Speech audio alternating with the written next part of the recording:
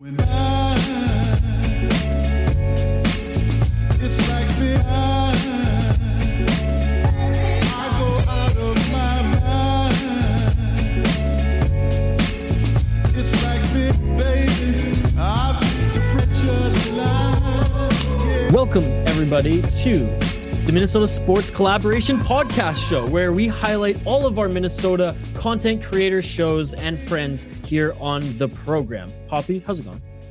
It's going great, man. I'm excited to come together with all of our friends. You've heard them on our show, or if you're listening on their show, maybe you've heard us jump in with them. But every week, we're going to have little teasers and snippets from everybody's shows in one spot on all of our feeds so that you can get a little taste. And hey, if you haven't listened to one, go check them out. Throw everyone a quick little subscribe, and let's make everyone happy. Now, Isha, what's the first one we have here for this week? We're going to throw to Locked on Wild. Our boy Seth Topol drops daily Minnesota Wild content with a wide range of guests. Here's a quick clip of some of his recent content. Tyson Jost enters the fray for this Minnesota Wild team, and he found himself in a very similar situation to the one that Nico Sturm just left. Now, in the case of Jost, you look at the Colorado Avalanche's roster.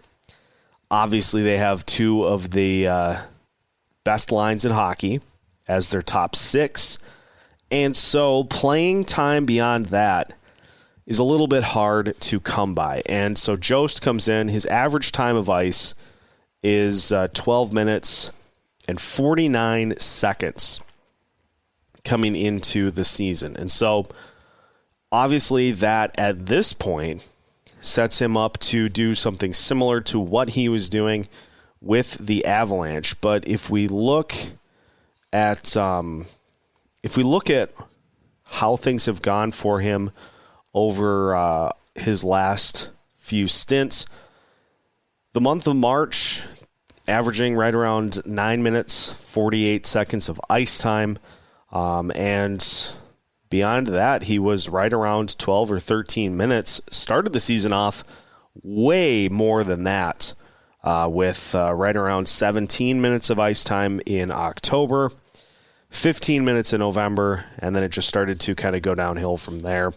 And this is a perfect opportunity, despite the numbers being a little down, to take a chance on a guy who is still 24 years old and has been in the league for 5 seasons already. And yes, he has been a double-digit goal scorer throughout his career. You look at his face-off numbers, they're not particularly good. I mean, he's a 39% face-off winner this season, which is not great, but from what is being reported about this trade, somebody in the scouting department sees something that can be unlocked in Jost to where this was the preferred outcome instead of just letting Nico Sturm walk in free agency. Now, some of the things that he will be able to help out with, first and foremost, is the penalty kill. And I know Sturm was a penalty killer with the Wild as well. So maybe it's more of a lateral move right now. And maybe Sturm was better, certainly in the face-off circle, than Jost appears to be.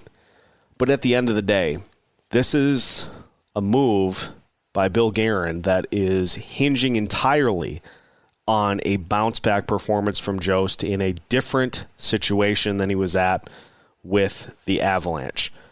I have no problem with giving the guy the opportunity here the rest of the year to see what he can contribute, because I think it's pretty evident right now that the Wild have started to kind of realize, are we a good team? Yes. Are we a Stanley Cup contender? No. There is quite a gap between the Wild and the Avalanche, Calgary Flames, the Toronto Maple Leafs, the Pittsburgh Penguins, the Boston Bruins, the Florida Panthers, on and on and on. There are several teams that are more in the Stanley Cup contender category than the Minnesota Wild are. And so, not only will this team be looking to see who's going to be part of this roster next year, they may not be done in that sense before the trade deadline. So I have no problem putting Jost on the fourth line. I think is the logical spot for him right now. But let's look at the facts too, that beyond Joel Eriksson Ek and maybe Freddie Gaudreau, the center position on this team is far from set, even going into next season. So if Jost were to come in and start to win faceoffs and have a similar effect on this team that Freddie Gaudreau has, he could play himself into one of those center spots for next season. Because if we've seen one thing with this Wild team so far this year, is that, yes, Ryan Hartman has put up career-high numbers. He also has started to kind of come back down to earth. And so is he a center going forward? Is he more of a wing like he had been playing before being put into the center position? That's a question that's going to need to be answered. And so let's say you pull Hartman out of that center rotation. Now you got Joel Eriksson Ek and Freddie Gaudreau. Marco Rossi will take one of those spots next year, but you're still going to need another center to be in the middle of one of those lines.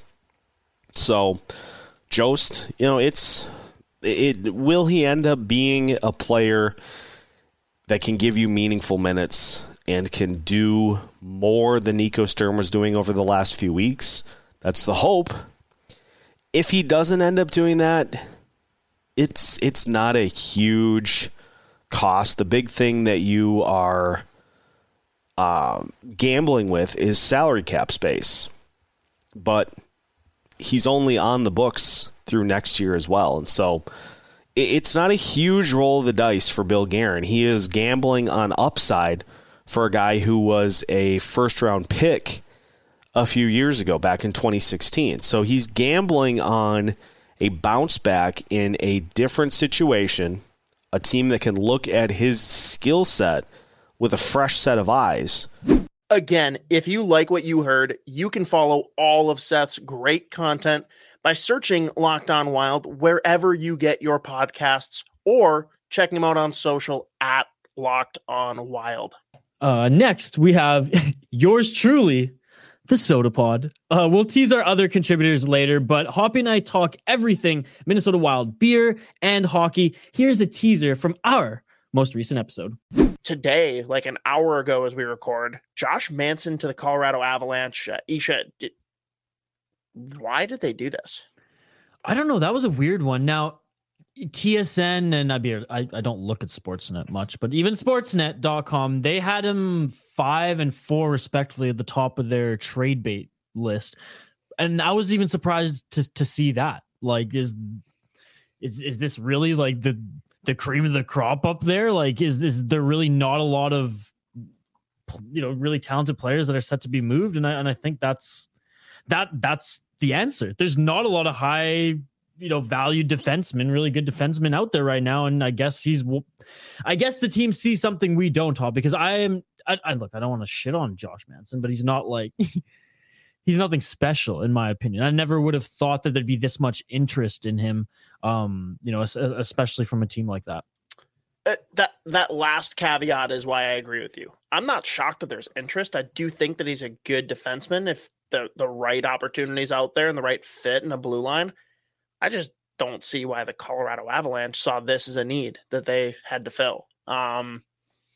Any of the contenders, quote unquote, right now, I don't see them needing a player like Josh Manson's services now. And that's why, like, is it really like a quote unquote deadline deal? Sure, it might happen because trades happen on the deadline and it is the deadline. So if Anaheim doesn't want to wait till the summer and they didn't here, then sure, deal him. But it's not one of those that's like really you're given a contender reinforcements, fine player, sure. But again, to the Avs, to a Vegas, if that it's not going to happen, but you know what I mean, or a top team like that, it just seems odd because most of the top teams right now have their defense, barring like a really good deal to bring in someone who's going to push you over the line, which we've seen in years past as well. I don't see why an Avs would want to acquire his services. Maybe just for, I don't know, extra reinforcements on the back end. Was it last year that they faced some injuries on the back end and they were thin there? I don't know. But that's my only reasoning, kind of spitballing on the fly. Yeah, fair enough. And I mean, it's a team that's already really good. I just thought if they were going to spend the assets to go out and get something that wasn't necessarily where they'd go. I saw them trading something similar for, like a Sherratt maybe, but anyways. See, that's who I thought was going to be the first one to go. Because usually you see the one that's like league wide and even that the media is, pampering up, that's projecting to be the one that's going to be traded. There's always that like top defenseman on all the lists, top, forward or whatever position. And I was surprised to see Manson move before Sherratt, because usually you see the bigger name. Now again, the defense it's a little dry this year, but you see the bigger name get moved first, and then the dominoes drop because the other team is like, oh shoot, we lost out on the big name, gotta go after lesser, and then there's Jim Benning, Vancouver Canucks, who goes after all the rest. And I wonder how much the Arizona Coyotes are going to fuck everything up this year, because now we've got 2 to 4 weeks. Jacob Chikrin's out. So our team's gonna like hold and try and figure out if it makes sense to bring him in. Is he now a summer deal? Like, that's a good point. It's gonna be an interesting like domino fall. Like, when does that start? I still think he could be a deadline deal, because I think teams who already have interest have probably been in on him for a while, and like trade talks have been probably ongoing. You know what I mean? Or like in spurts, hey, any update here? But GMs are going to fight that, Isha. They're going to say, oh, I shouldn't have to pay quite as much, because who knows what he's going to be like when he comes back. And they're going to be like, fuck all of you. We'll wait till this summer. Well, yes. And then maybe someone says, okay, never mind. Maybe. Fair. It's a big poker game, right? Yep. Now, one of the biggest moves that wasn't a trade at all, Joe Pavelski signs a 1-year extension with the Dallas Stars, pretty much solidifying that he's not getting traded, and they are very much in it now to make the playoffs, which means you can probably say goodbye to trading Klingberg, even more so in the wake of the Heiskanen injury. So Dallas Stars very much in it, not going to be the big sellers that some thought they could potentially be. And that leads us, that's really all that's happened thus far in the trade landscape. Isha, where are the Wild at today on the eve following dismantling for honoring Mikko Koivu? It was just not a good game, period. No, but I saw him and some of the alumni, Carter, Rups, Backstrom. They all, Wes Walls, our friend here on the Soda Pod, they all went after it after. So I think that, I know they're not the ones playing, but they all were, part of the broadcast, part of the Wild in some way, shape, or form, right? And I think they all quickly forgot that, about the on ice game there after the ceremony. But where the Wild are at now, it's a great question, and obviously we want to hear from all of our listeners and supporters as well, be it on social media. Get in on the conversation with us, because this is an interesting one. We have a whole week. Bar, some other domino moves to talk about this and discuss it. But I think that the Wild are in a unique spot right now in that, like, they shouldn't feel pressured to go for it. If you didn't hate what you just listened to, you can find all of our content at The Soda Pod on social, that being Twitter, Facebook, and YouTube, or by searching The Soda Pod wherever you get your podcasts. Who's up next? Minnesota Sports Chat. Those new to Ross or Minnesota Sports Chat, you get anything from a unique spin on Minnesota sports to the Rex of a frozen pizza connoisseur. So I have a theory here, and I'm fully willing to admit that this is a stupid theory, but just follow me here. Sure. The Gopher hockey team will host Michigan for the Big Ten Tournament Championship this upcoming Saturday. And Bob has now won 9 in a row. After the last time I talked to you, I think I said this program's in no better shape today than when Don Lucia left, and now they're in the mix to be the number 1 overall seed. So you're welcome, Pride on Ice faithful, for spurring that on. But here's my theory, Judd. I think the Gophers need to lose to Michigan. What are the odds a team is going to win 14 games in a row to win the national championship? I'd rather lose to Michigan than to lose any of the 4 games that it might take to win the national championship. Is that a dumb take? I just genuinely believe they're not going to win 14 in a row. And the only chance to lose a game, Judd, that's not going to cost you your season is against Michigan this upcoming Saturday. If I told you the Gopher hockey team would win 14 games in a row to win the national championship, would you believe that? Or am I, in essence, killing a story by saying I want them to lose? So I think a lot of fans would balk and say that you're full of crap and crazy. I would agree. Like, yes, I in sports and especially hockey, I know exactly what you're saying. And plus a loss in this game, which wouldn't come close to costing them a place in the tournament, would probably be a good sort of slap in some ways. Yeah. I totally get. So I think it's a good reset. I think Pride on Ice would say you're nuts, bleep off. I totally get it. And I do think in sports, and again, I'll say it, especially hockey, it doesn't hurt sometimes to get that sort of just push of, oh, we're not as good as we thought. But let me close by saying this. Wherever you are, good night, Jack LaFontaine, man. Because let's cut to the chase. Let's cut through the BS. Division I sports are basically professional sports. Jack LaFontaine did the Minnesota Golden Gophers the biggest favor possible, because I can guarantee you this team would not have gotten this hot and played this well if Jack LaFontaine hadn't abandoned them. No, he brought them together. He brought them together. Yeah, I feel bad for Jack, too. And he wasn't playing that great. He wasn't bad, but I'm going to tell you right now, I had people that watch this team a lot more than me say, he's not really playing that well. Jack LaFontaine, this is one of the, and it sounds mean, but I don't care. This is one of the biggest pushes to do what you said, to galvanize a good team. How many dead ass games did this team play? Oh, really just dead. Way too many. And it was they played some just stinkers, and you watched them and you're like, this team is far too good to play a stinker.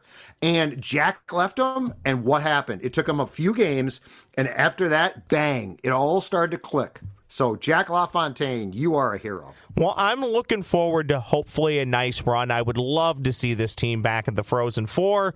Coach Bob Motzko's had issues in the NCAA tournament. We're all aware of that. But last year, they did at least make it to the round of 8. Time will tell if my theory is true or if it's stupid, Judd. I'm just going to enjoy it for however long it lasts. I just think there's something to be said for, as you said, Judd, getting a bit of that wake-up call, and also pressure mounts. I guess from when they finish on Saturday to when they would play again, it's really only 5 or 6 days, but you're going to hear about hottest team in the country, won 10 games in a row. Roscoe, you are talking to the guy who years ago said the worst thing in the National Hockey League to win, the President's Trophy. Yeah, exactly. We had the most points. Bleep you. You're overconfident. You're set up for a fall. I always said this. I never want to be the team that gets done and says, we had the most points. You can find this beauty on social at Brendel Ross. That's BRENDEL Ross. And his podcast by searching Minnesota Sports Chat on Apple Podcasts and Spotify. Who's up? Judd's Buds. Mutant, Spitter, Sicko, Z. We don't care what you call him. To us, Spoke Z just means elite prospect coverage. Here's a preview of the brilliant ramblings you can hear on Judd's Buds.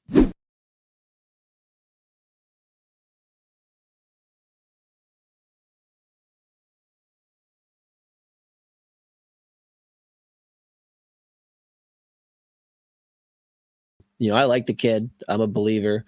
We'll see if there's NHL upside in his future. It's definitely not next year, the year after, or even the year after that. He's got to put some more years in Iowa in the AHL and try to work his way up. But, there's a reason they took him where they did the draft. So hopefully people aren't getting on him too hard. Hopefully he's not getting on himself too hard because there are a lot of nights where he does make a lot of good saves and then, defense optional and they decide to not cover anyone in the slot or just give up odd man breakaways constantly. And my dog's here to ruin the show again. He just opened the door, walked out, standing. He's waiting for the invitation. I'm not going to give it to him.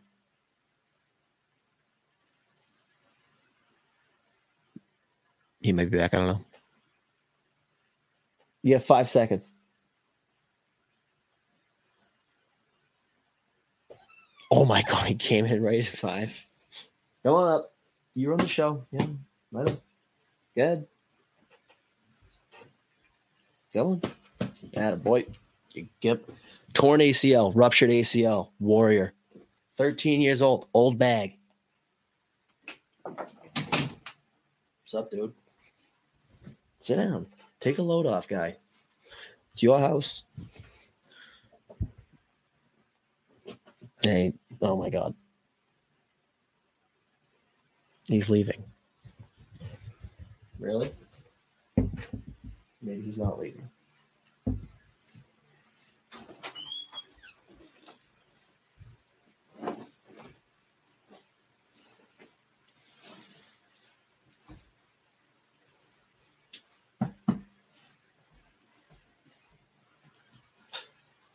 Dude, pick a spot.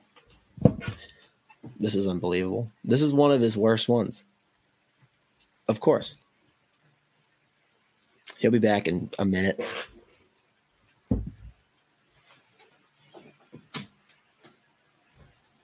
Where were we? He's going to come back in any second. Anyways, so, that's Iowa. It really is just who they are in a nutshell. Some nights they look great. They look exhausted. That's the other thing. They do look – it's such a weird schedule. It's not like the NHL where you're just getting intermittent games throughout the week. It's this season for Iowa, it's been a lot of 3 nights, 4 nights off, and then they got games in 3 out of 4 nights. We talked about it last week that they had one stretch where they had 5 games in 7 days. And that's where, having a lot of guys going in and out of the lineup helps and hurts probably. So it's really hard to get into any kind of groove when you got different lines going every night. But I think they're under 500 now at this point. They'll be a playoff team. And I'm curious to see what that lineup does look like come game 1 of the playoffs. Because again, another guy that I've really liked is Nolan Stevens. I think he's been excellent since he's returned from injury too. He looks faster. There he is. Jesus Christ.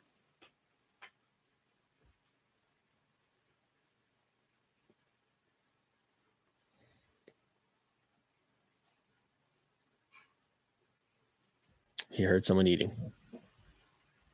He can't keep doing this. This is crazy.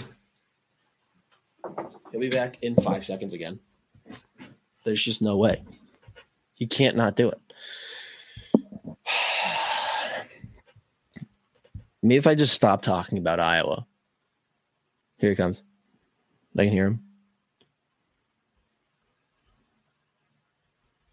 I'm kind of getting angry. Not really. I'm just going to start talking. And I'm not going to close the door until we're done talking about Iowa, even if he pops in. Anyways, but I've liked Nolan Stevens. I'm curious to see what the lineup looks like game 1 of the playoffs. And I wonder if it's like, a lot of NHL teams, they might not have like a set line, but they have 2 guys on a line that work really well together. And I'm curious to see if they kind of find that. I think they found that in Rossi and Chaffee. I kind of think they have something going with Beckman and Stevens. Giroux's had a look in that top 6. I think he's looked okay. Jesus Christ, he's back again. So we'll see what that lineup looks like. But I think right now it's just the defense is killing them. The inability to move the puck up the ice is killing them. So it's kind of a similar story to Minnesota. So that's Iowa. They got to fix it. He's back and he's on the couch again. So I will close the door and let's just move on to the roundup. After I close the door, fuck me. I'll be honest, you're kind of being selfish here. It's fine because it's your house, but you're kind of being a douche. But I do respect it. Your house, your rules. Basically, your podcast. Let's just pay the bills while we're here. Let's talk about DraftKings. The beautiful DraftKings. Just what a sponsor. So let's talk about it. The NHL season has been packed with dirty dangles, hat tricks, and big wins. My God. As the action rolls on, DraftKings Sportsbook, an official sports betting partner of the NHL, has your shot to win big too. New customers can bet just $1 on any team and get $150 in free bets if they win. That's right. A bump in the win column for your team means free bets for you. If Sportsbook isn't available in your state yet, number one, figure it out. You still have a shot to light the lamp. Everyone can play for huge cash prizes with DraftKings daily fantasy hockey contests. DraftKings is giving all new customers a free shot at millions of dollars in total prizes with their first deposit. So download the DraftKings Sportsbook app now. Do it right now. Use promo code THPN. Bet just $1 on any NHL team and get $150 in free bets if they win. That's promo code THPN at DraftKings Sportsbook, an official sports betting partner of the NHL. 21 plus, restrictions apply. See show notes for details. Last week, I just read the entire disclaimer or whatever, what I was supposed to just put in the notes. Number one, wasn't my fault. Isha told me to do it. And then I started reading every fucking state's rules on gambling. And I was going to stop, but then I just thought it was hilarious and I kept going. But I'm not going to do that this time, or I didn't this time, because that was psychotic. But also, I'll be honest, it was very funny, in my humble opinion. Dudes fucking rock. If you want more, you can find him every Tuesday. And sometimes we don't really know with him. He's kind of a wild card, maybe even Thursdays, on the Soda Pod feed. So same podcast feed as before. But if you want to follow him specifically, and for some reason you haven't already, you can check him out on Twitter at SpokedZ. Who do we got? MNCAA, hosted by Nick Maxon.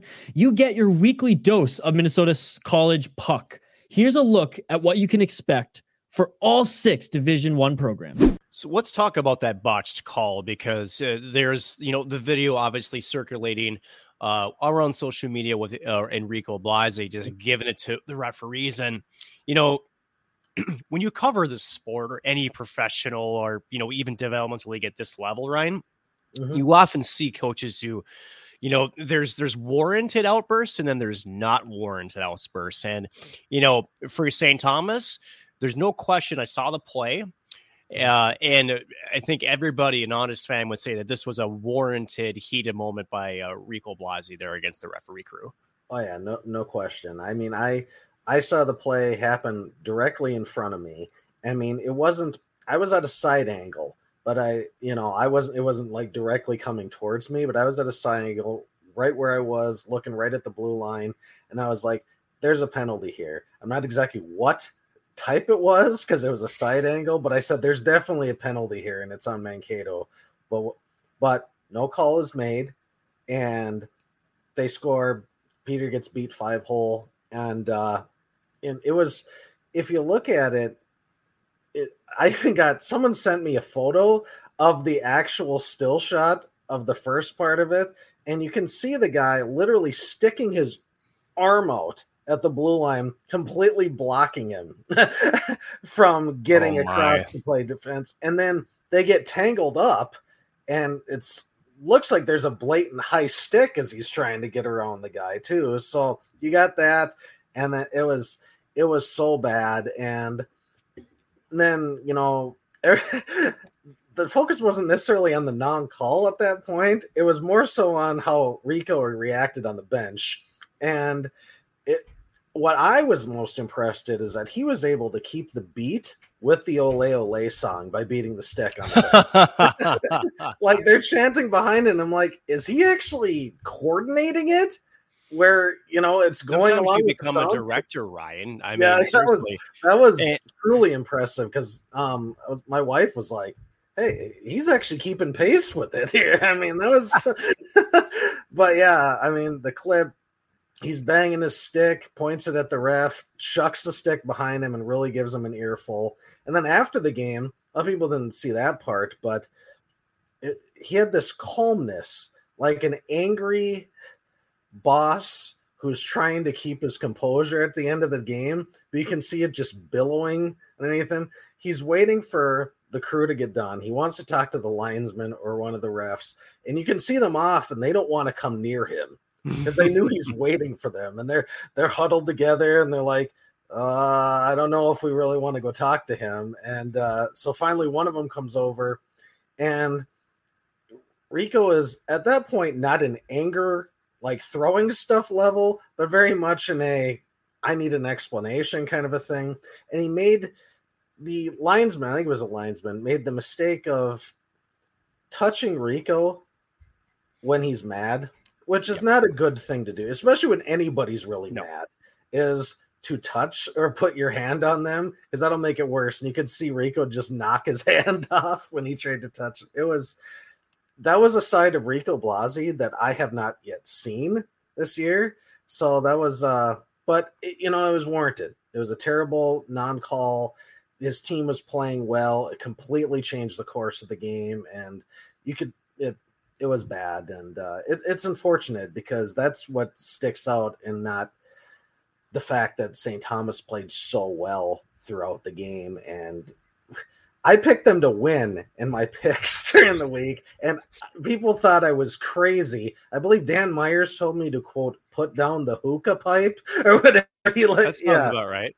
Yeah, but I was 5 minutes away potentially from being right about it. So it was like... And you could make the argument, too, that had that call been made, that you probably would have been right. And it goes to show that, well...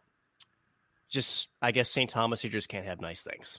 Yeah, and I was thinking to myself, God must really hate St. Thomas for being a religious school, considering how close they could. I mean, they could have had 6-7 wins this year, but it's always something happens in overtime or a non-call or just a bad break. But yeah, it was an unfortunate way to end the year, because they could have really, even if they would have lost the series like in 3 games, they could have just said, hey, we took down the number 1 team, number 1 in the pairwise. Look what we've accomplished. And they could really build on that. And it was unfortunate that happened, but and it's one of those things, Ryan, where you do lose, in that game on the scoreboard, right? Mm-hmm. Now, I would imagine that the message in the locker room was, you guys actually won that game, right? Mm-hmm. You had a lot to be proud of. Again, I don't think anybody really, truly, besides a few folks who followed St. Thomas, that thought that this was going to be close. Now, as we talked, we figured Mankato would somehow win this series, whether it was in 2 games or whether it was in 3. If they shocked the hockey world, then just ask St. Cloud fans. Like we said last week, they know a thing or two about getting shocked. Hashtag AIC, hashtag Air Force. But with that being said, right, not definitely, a kind of a high note to end the season. I say kind of because, again, you still lose the hockey game, but you took number 1 team in the country to the brim. And again, without, was it referee interference is what we're going to call this? So they probably could have won that game. Yeah. It's there's no moral victories in college hockey and at this level. But this is, I feel like, is one of the rare occasions where you could say, look what we did. Yeah, we didn't lose. We lost the game, but I mean, nobody, very, very, very few of people thought that we would win this game, let alone be even competitive in it. And we took the number 1 team within 5 minutes. We almost could have pushed it to overtime. Had that call not been made, it probably would have gone to overtime, in my opinion. So it just, that's something you can really put your hat on and say, yeah, we lost, but look what we can build on next year. We showed that we can keep up with good teams. We almost beat Tech twice. We beat Lake State. We almost beat Bemidji the week before, lost in overtime. We almost beat the number 1 team. That's something they could really go into next year and say, we took a massive step. The first game we played, we lost 12-2 to St. Cloud. our next to last game, a playoff game, we took the number one team, lost by 1 to the number one team in the nation, and they scored that goal with 5 minutes left. So it's a big step that they've taken from the start of the year. Agreed. And, again, the story of St. Thomas and their run, to the Division I ranking continues, I think, just only because, again, to me, they were my favorite team to follow, just to see how much they grew. And, the feather in the cap for Rico, I mean, it really, to me, almost cements how good of a job Rico has done this year. And if there were any doubts from anybody in college hockey, they should be silenced just about now. But Ryan, let's transition a little bit, just because with St. Thomas, the season done, I know you're still doing work for the CCHA, the team that you caught up with this week, heading into the semifinal match with Northern Michigan. You had a chance to speak with Grant Patolny a little bit, who leads that squad. Can you tell us the conversation and maybe some thoughts going into this weekend? Well, I talked to Grant. For people who don't know, I covered NMU for 7 years up in Marquette before I came down here and kind of focused on St. Thomas. But they're an interesting team this year. People remember last year that NMU beat Mankato in the semis in Mankato and threw everybody for a loop. Like, wow, Mankato just lost at home to a team that they probably should have, cleaned house with. I mean, but it was a shocker. And now they're in the same situation again. NMU has battled injuries this year. Their starting goalie's out with Rico DiMatteo. Their captain's out. Joe Nardi's out. Colby Enns is a defenseman. He's out. I mean, they're hit hard. So things are looking up, right? Yeah.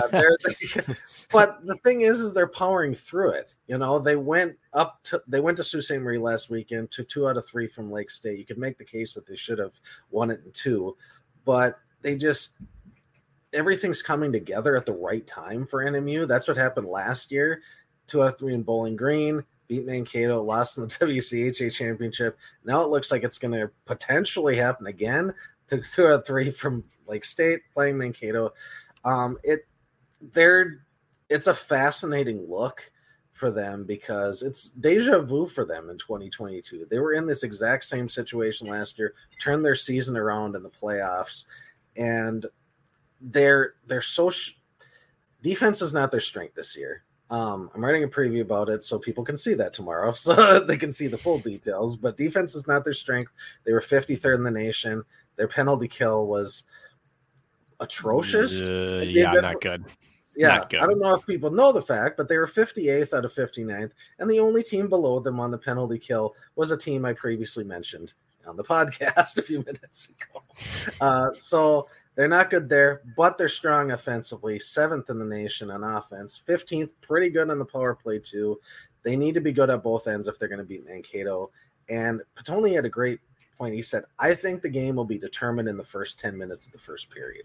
He goes, because if we can get through that, maybe catch them off guard, get a goal into the net, or just at least keep them at bay in the first 10, because Mankato likes to score quickly and they like to, set the pace early. If you can keep them at bay or even get one on the board, that'll show, hey, we can do this, we can keep pace with them, and, they could end up coming with a win. And I don't think anybody is just thinking, oh, Mankato's just going to roll past NMU. Right. Like, NMU beat them in January up in Marquette. They've shown they can beat them in Mankato. So it's going to be a fun game. I'm looking forward to keeping track of it. I was telling my wife, and we made the joke that, hey, you left town after 7 years, and NMU could make the NCAA tournament after you leave. So you could say, it was on you. That's why they didn't make it in the 7 years. You leave,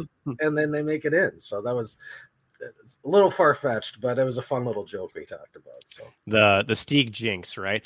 Yeah. Ryan, so now it's prediction time. Again, this obviously on paper, this matchup does heavily favor Mankato. We did also say the same thing last week and nearly got burned again. But again, what do we think? This is is this really going to be the tail of the tape, or does NMU stand a chance against Mankato?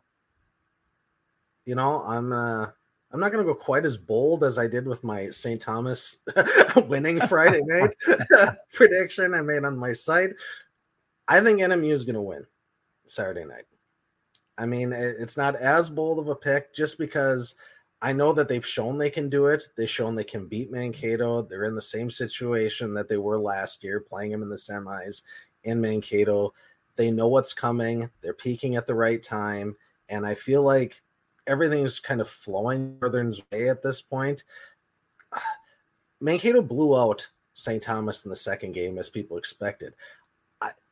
They looked shaky to me Friday night at times, like almost in the first period. My wife said, are they even paying attention right now? Like, do they, because they just looked a little off. Like the passing wasn't as dynamic as it typically is. The Dryden McKay looked like he was, I don't know, off in his own little world for a couple of minutes, So Dan Myers will love that comparison. Let me tell you that. So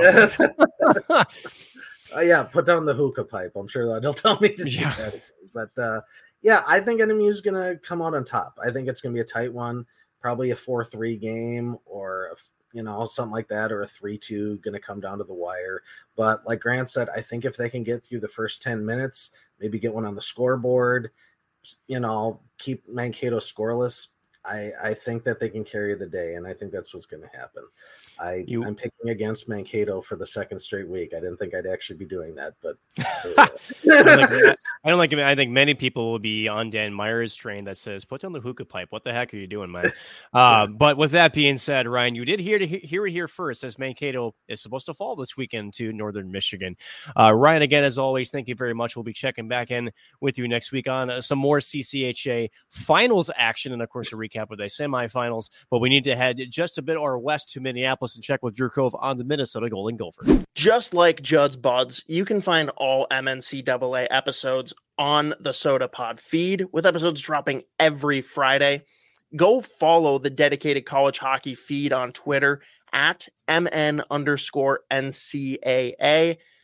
MNCAA was taken by some douchebag with 0 followers that won't reply to Isha with our very lucrative USD cash offer. Now, Isha, who's the last show that we want to promote here this week? Brave the Wild. Joey has been in the Minnesota Wild podcast game since 2008. Here's a clip from the Chiseled Veteran. I've seen worse games, obviously, but I've certainly seen better as well. Brandon Duhaime was kind of all over the place. Connor DeWeer actually ended up getting scratched versus the New York Rangers because, I don't know, I mean, DeWeer, you'll see some moments here and there, but he doesn't finish really in like 5 points in 23 games. It's one of those kind of things. He's kind of like his counterpart, Mr. Giroux, Damien Giroux, not Claude, Damien Giroux. It's easy to get those mixed up when I'm looking at a Philadelphia lineup. Basically, Damien Giroux's level of production in the AHL, which is kind of depressing, to say the least. Nice to see Kalen Addison continuing to get action more and more now. Of course, still no Dumba at the moment. And don't get me started on Dumba versus Dallas. But Kalen Addison, again, getting some action here. Continuing to develop now with Minnesota. It's one thing about letting players cook, letting players develop, so to speak, as they say in Iowa, like Marco Rossi. But I think Addison's a little closer. Obviously, he was drafted earlier than Rossi. He's a little bit older than Rossi. And again, Rossi missing the entire season last year. Anybody yelling at you for daring to say Rossi should stay in the AHL this year, I think they're being a little crazy. Like, settle down a little bit. If you're going to bash somebody for saying Rossi should stay in the AHL, I don't think that's a stupid take at all. Come on, I mean, seriously. Boldy stayed, and Boldy didn't miss an entire season. And Boldy stayed last year and even started this year there, a bit partially because of the injury. But, yeah, now look at Boldy.